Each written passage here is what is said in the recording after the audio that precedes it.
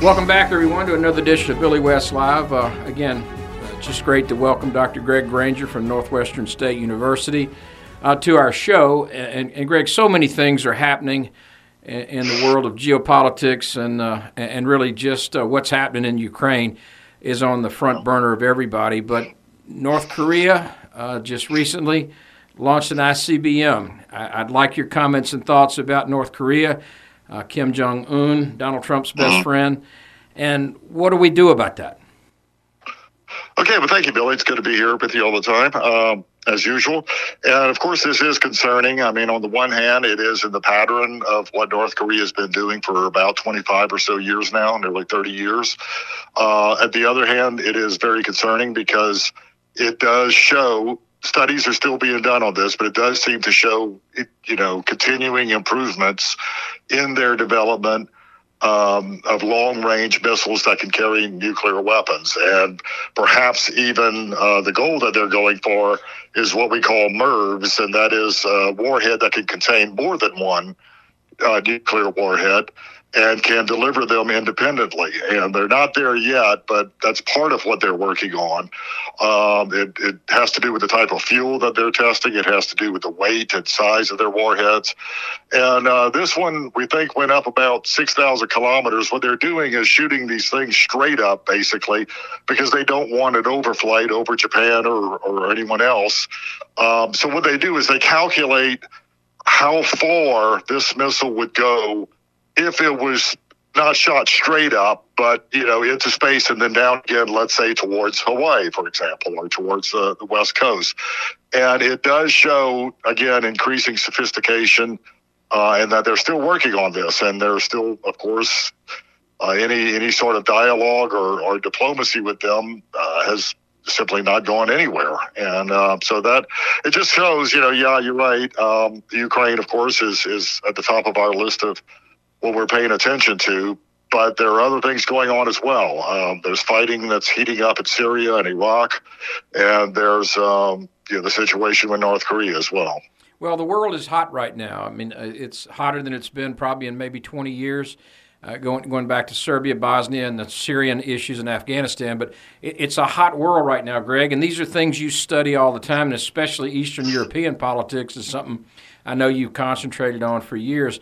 Notwithstanding the North Korean ICBM that might be able to reach the west coast of the United States, that's very troubling.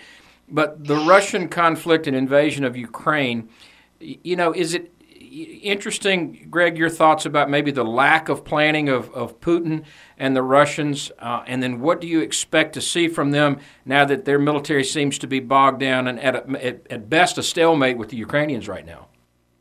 Best a stalemate and possibly even, we're looking at some serious reverses, including just in the last 24 hours. There are reports that Ukrainian volunteers were able to halt a 700-vehicle convoy. A 78-year-old man hit a rocket launcher with a Molotov cocktail. There are just some incredible stories coming out of Ukraine. And yes, what's really baffling is any sense of coordination. There's not an air-ground game. There's not an air-land war going on. In other words, the tanks and the artillery that they're using don't have air cover. They still have not dominated the Ukrainian skies in any sense of the word. They're shooting their artillery, some of it from Russian territory and from Belarus. So conventional warfare, this World War II type of war that Putin apparently thought he was going to initiate and finish quickly, is turning much like World War II into a bloodbath and a quagmire for the Russian troops. And this leaves Putin with only a couple of options. We would love to say stopping the war would be one of them, but it does not appear he's headed in that direction. He appears to be increasingly desperate, increasingly lonely. He's losing generals. He's losing, supportive people in his government, perhaps. We're thinking this is going on. And so he's getting increasingly desperate, which means he can simply continue to basically flatten Ukrainian cities with bombs, with missiles, with artillery. And people, creating more refugees, creating more internally displaced people, and more than anything else, just destroying all sense of infrastructure.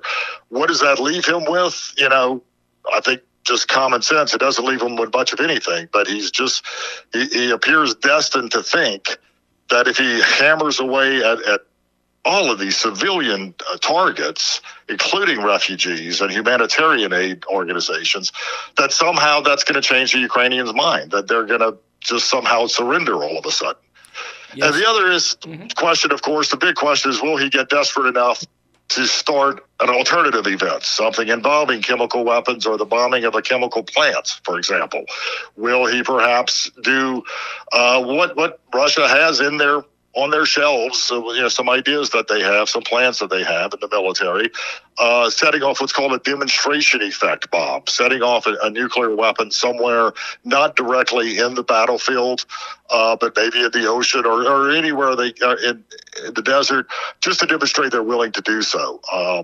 There's a potential. There are forest fires going on in the Chernobyl region right now, so he could try a more radiological, not necessarily a developed nuclear bomb, but a radiological event that he can contribute to by, again, attacking a nuclear plant. So right now, I imagine within the White House, the National Security Council, there are some serious contingency plannings going on, what we call consequence management. In case something like this happens, how do we deal with literally the fallout and also the social consequences, plus the military consequences? What do we do about it? So there's, an increasing menu of tactics that Putin can choose in his desperation. Well, and that's the number one worry right now, is how desperate will he get? And reporting over the last couple of days seems to, I don't know if it's leaked out, but this, quote, Tiger team that has been assembled within the White House and the National Security Complex about just that, threat assessments and reacting to a WMD, a chemical weapon event, or, God forbid, a nuclear bomb, or even the psychological effect of a nuclear bomb, Greg. So talk a little bit about those things. Those are some of your specialties. What would be our responses? How would we respond to something if Putin was to go to that length? Right. Well, it does really something the president said today, and it's just kind of obvious that it does depend on the exact nature of the event. But if we're talking about some sort of radiological attack that can lead to fallout going into Poland, for example, going into other countries, then I see that we're engaged in warfare at that point. It's one thing to do a cyber attack on somebody's computers. It's another thing to actually have a radioactive cloud come into their airspace. And so, they're working on these contingencies. It's hard to say exactly what we would do, but I think we would, and it wouldn't necessarily be a tit for tat exact opposite action-reaction situation. We would have a range of options on how to respond. If they set off a radiological bomb, that doesn't mean we're going to set off a radiological bomb. It means we're going to respond in some other way. It would be a combination of ways, but including kinetic, military action, quite simply, going in and demonstrating that we're going to defend NATO territory, including the airspace, if something like this happens. Well, President Biden, we're on the verge. We're close to something, I'm afraid, and it's hard to see the tipping point. Well, I agree. You and I spoke about 6 weeks ago or 2 weeks before they actually invaded that could this turn into another Afghanistan for the Russians? It looks like it actually is, but now he may be so desperate that he actually moves towards WMD. You and I actually talked about that about 6 weeks ago. Right, exactly. And, he's preparing his forces. He's got his people seemingly lined up for this sort of thing. I mean, now the situation, according to Russian doctrine, Putin gives the order. It goes to the Ministry of Defense, who goes to the basically their chairman of their Joint Chiefs of Staff, their version of that. Something interesting is neither of these men have been seen much in the last couple of weeks until today. The Ministry of Defense, the Minister of Defense showed up to apparently brief Putin, and who knows how that's going to go. But we haven't seen much of these people, and they are in the chain of command when it comes to nuclear doctrine, the use of nuclear weapons. Now, again, there are other options besides actually using a weapon, but in that terms, there requires a chain of command for things to happen. and it's possible the chain could break down. Somebody could simply refuse to obey the order. We would hope for something like that if it comes down to it. But what's going on in Eastern Europe, what's going on in the Baltics, what's going on in Germany, you're right, it's a psychological effect. It's turning European foreign policy around as we speak. And I think we're going to see a very different Eurasian landmass, situation in the next few weeks and months. Well, again, with President Biden being in Brussels this week, obviously he's there to unify NATO and to show a strong show of hands that we're united, and that seems to be effective. It seems to be that the Western world is united. Obviously, we're going to have to watch to see what China does over the next week or 10 days, but talk a little bit about the unification. How has this unified NATO, Greg? This has actually emboldened and strengthened NATO, in my view. Well, yes. I mean, a common threat like this on such an imminent scale, this is not abstract. This is, as they say, existential. This is an imminent threat that is perhaps increasing daily as Putin gets more desperate. It was Winston Churchill who famously said that the only thing worse than fighting with allies is having to fight without them. Coalition maintenance is very difficult, okay? These are independent nation states with their own national interests that for many years now, we've tried to corral into this military political organization we call NATO. We saw NATO drift for a long time after the Cold War. Many people said it should be shut down. What is the purpose of NATO? Well, we're back to square one. The purpose of NATO is to keep the Russians out, keep the Americans in, and have Germany participate in a unified Western Europe against Russia. So we're kind of back to square one with NATO, but in some ways in a much more dangerous world, because now we're looking at a world of thousands of nuclear weapons and such as that. Well, and Donald Trump, you and I have talked about it for a number of years. He was right in his criticism of NATO and some of the NATO participants not paying their portion of GDP to the Common Defense Fund. But give me your thoughts on how President Biden has handled the, let's call it unification, re-strengthening of NATO in general. Well, first of all, you're right. I mean, But if we put this in historical perspective, you will not find a president who has not complained in their own way, some louder, some more quiet than others, about NATO's awareness of their security situation. And certainly they're much more now than they were even just a few months ago, much less a few years ago. So it takes something like this to really turn them around. Now, there is no common defense fund. Each nation pays for its own defense, and it's not a collective security organization. It's right. A collective defense organization, which means we come to defend one another, and in each country deciding how it's going to come to the aid of another country. And so it's not always troops. It's a matter of comparative advantage in what they have. But certainly an outside threat like this, does bring unity. The fact that it's changed Switzerland from a neutral power really to an anti-Russian power, the fact that Sweden and Finland are now closer than ever than wanting to join NATO is just another example of that, not only unifying the existing members of NATO, but being more attractive because they want a bandwagon again, or they want a balance against Russia. It's a balancing act. So that's the advantage of organizations and alliances like NATO, is their strength in numbers. And of course, the key to NATO is it's a voluntary organization. These countries want to be a part of it. The old Warsaw Pact that the Soviet Union led was not a volunteer organization. The countries really had no choice. A communist government was put in place, was kept loyal to the Soviet Union, and that was it. They were part of the Warsaw Pact, and they had all these millions of troops on their territory. So there's a fundamental difference here. The NATO alliance, these new countries we've added in the last 20 years, nobody was forced to join. They joined because they knew the Russian threat was there. They knew NATO is one link towards democratization, actually. We teach them. Such matters as civilian control of the military is part of becoming a NATO member on a permanent basis. So, NATO really helped to, in one way, transform much of Eastern Europe. It's one contributing factor. However, those people who say NATO expansion is basically what kind of caused, or at least set the conditions for the actions today. Right. that's not an invalid, argument. It just comes down to a matter of balance of how much we should or should not have done. Right. Now, let's keep in mind, Putin is not, we can go back to the 1990s, and I mentioned Boris Yeltsin a couple of weeks ago. There's a new book out on the transition from the Soviet Union to Russia, and in it, there's reports of Yeltsin being very strong on Ukraine. Basically the same thing, denying Ukrainian identity, saying, that Russia might use force. The problem is at the time, Russia had no force in the 1990s.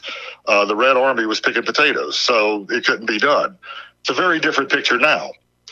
At the same time, it's still, as to go back to the beginning of this particular episode, baffling at just how poorly the conventional forces of Russia are performing. It's nothing like what we expected, to be honest. Maybe they should be picking potatoes instead of picking up Maybe so. They've been inept. They really have, and they look out of sorts, mismanaged, whatever you want to say. But Dr. Greg Granger, I learn so much from you every time we have you on.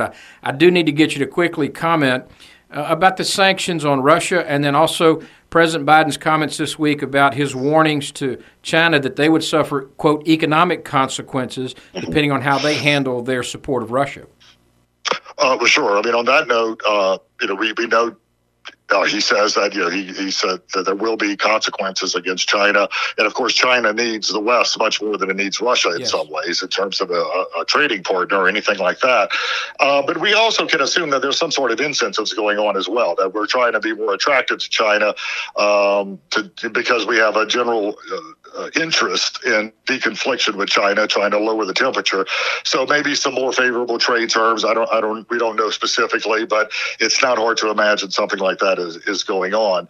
So we're trying to contain that situation as much as possible, and it's simply hard to predict where China is going to go with this. But it has been fairly quiet in the last couple of weeks in terms of talk about China's invasion of Taiwan. I think China's learning a whole lot of lessons from this situation that Putin got himself in, and so hopefully we have that situation contained.